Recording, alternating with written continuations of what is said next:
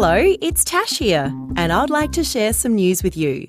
Today is Thursday, and the date is the 20th of June. Today, I'd like to talk about time. Time is pretty important, and we rely on time for all sorts of things, like working out when something happened, or planning things like what time we want our birthday party to start. But can you imagine what it would be like if there was no time at all?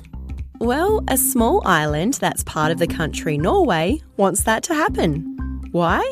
You see, for most of the year, this island doesn't get any sunlight, so it's really dark. But between the months of May and July, the sun never goes down, which means there's plenty of light. So in the middle of the night, the sun's up and people might be playing outside or going for a swim. That's why people living on this island want to say goodbye to time. They reckon that if they didn't have to rely on time, they could choose when to open shops, people wouldn't have to go to work at set times, and people could visit their island anytime. They won't be putting their clocks away just yet though.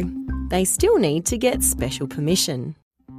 And that's the end of news time for today on ABC Kids Listen. Let's catch up again tomorrow.